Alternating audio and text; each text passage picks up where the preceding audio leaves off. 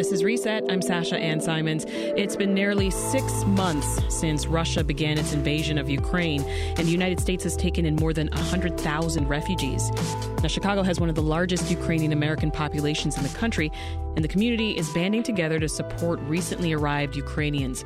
St. Nicholas Cathedral School is a school connected to St. Nicholas Ukrainian Catholic Cathedral. That's a century-old church in the Ukrainian village. Now, the school typically welcomes 2 families from Ukraine to enroll, but since the war began, that number has increased significantly, as you can imagine. So here to tell us more about how the school is supporting Ukrainian students is Anna Cirilli, the principal of St. Nicholas. Hi, Anna. Hi, how are you? Doing well. Thanks for joining. Tell us, how many students has St. Nicholas taken in since the invasion began?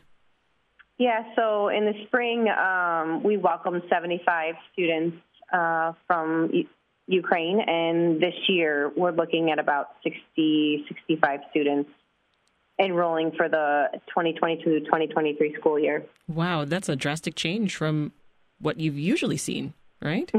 Yeah, typically because we're, the school was built by Ukrainians back in, 86 years ago. So it's, it's typical that we would receive 1 or 2 families a year coming from Ukraine because we do have staff here that speak Ukrainian, and most of the students are bilingual and speak Ukrainian. So it's a nice transition for kids that maybe are just learning English or don't speak.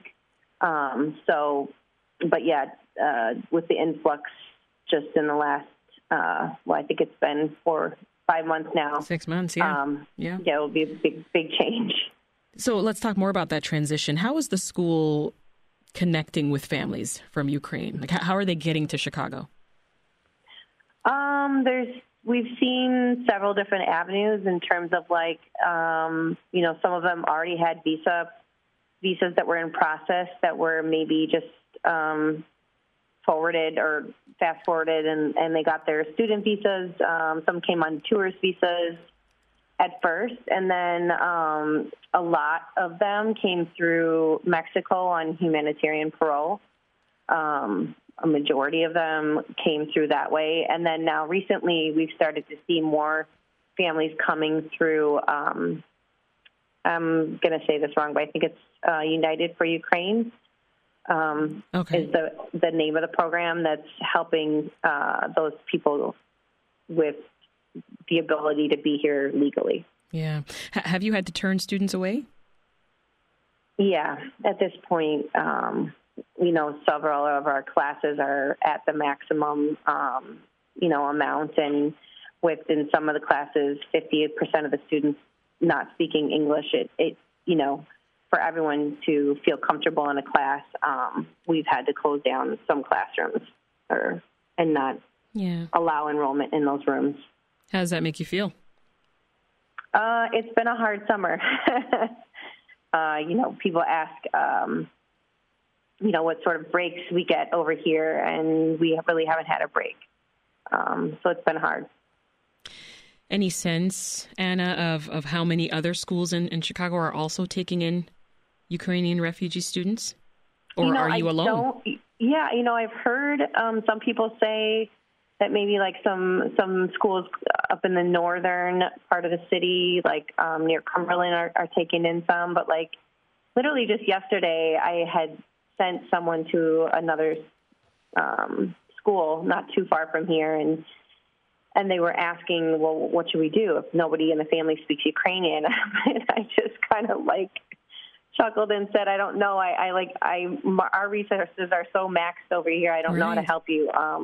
We're kind of not all in this together. And that's such a valid question, right? Yeah. I don't know how to help. I have to kind of focus on what we're doing here. But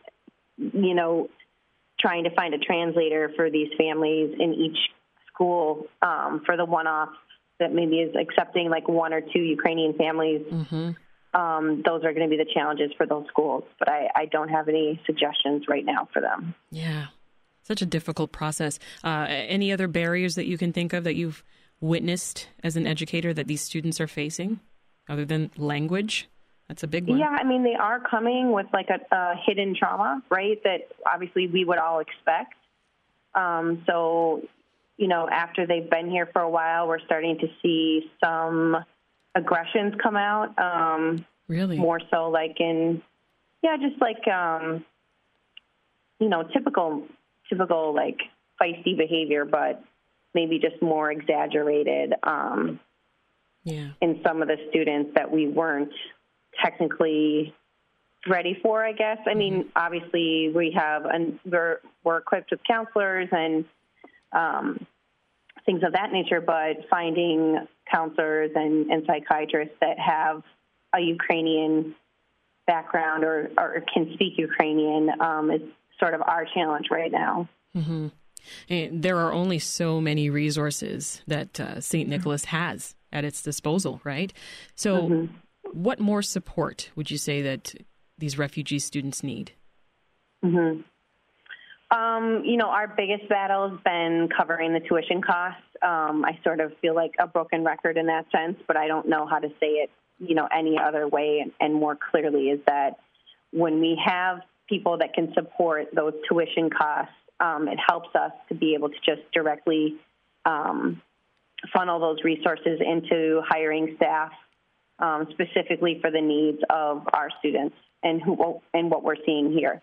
So, over the summer, I was able to hire one ESL support teacher, and I'd like to do more of that, but you can only do so much with what we've been given or like what we've raised so far. So the continued request is for financial support. Yeah.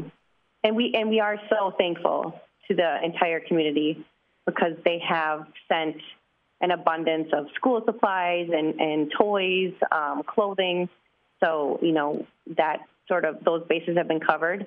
And we are humbled and grateful for those donations. This is Reset. I'm Sasha-Ann Simons, and we're speaking about how one school is welcoming students from Ukraine with Anna Cirilli, who's principal of St. Nicholas Cathedral School. So beyond St. Nicholas, Anna, how has the community just banded together to help these families? So we've been, like I said, there's so many different community partners that have come out. Like the Chicago Bulls, we brainstormed with some of their management, and they're providing language instruction for the parents. We have other organizations, like local Ukrainian organizations and Big Shoulders Fund. They met with us and they said, how can we help? And they provided an English language camp for the students, like a boot camp for the summer. That was a huge help. Other organizations, this Thursday, we're taking the students and their parents over to the White Sox game. Like, things like that. Yeah, there's been so many people like that have come out and have placed these, like, really cool opportunities for the students and for their families in front of us. And those have been all, like, very helpful throughout this entire process. It sounds like there are lots of ways to help then, in addition to covering tuition costs, as you mentioned. Correct. Right? Yes. Yeah. Well, the first day of school is next week. How are you and your faculty preparing? Well, tomorrow is the first day back for the faculty. So we gave them some much needed rest over the summer. So we will be meeting, and we will be talking about some of those tough issues, like how to support the students emotionally and socially, as well as, how do we get them on track to start learning right away and get them into the, reading programs and learning how to read and write in English. We're going to be focusing a lot on that. Last year we really focused on the social aspect, but we're not just looking at that now. We're looking at how can we really help these students to also improve academically. Take a deep breath, right? Yeah, well. Yeah, you said it's been a hard minute. Yeah, it's been a tough 6 months. Yeah. I can tell. Well, thank you for all that you're doing. That is Anna Cirilli. Thank you for having us on today and for sharing our story. Thank you so much. Thanks for listening. I'm Sasha-Ann Simons. We've got more for you on the podcast, WBEZ's Reset, wherever you listen.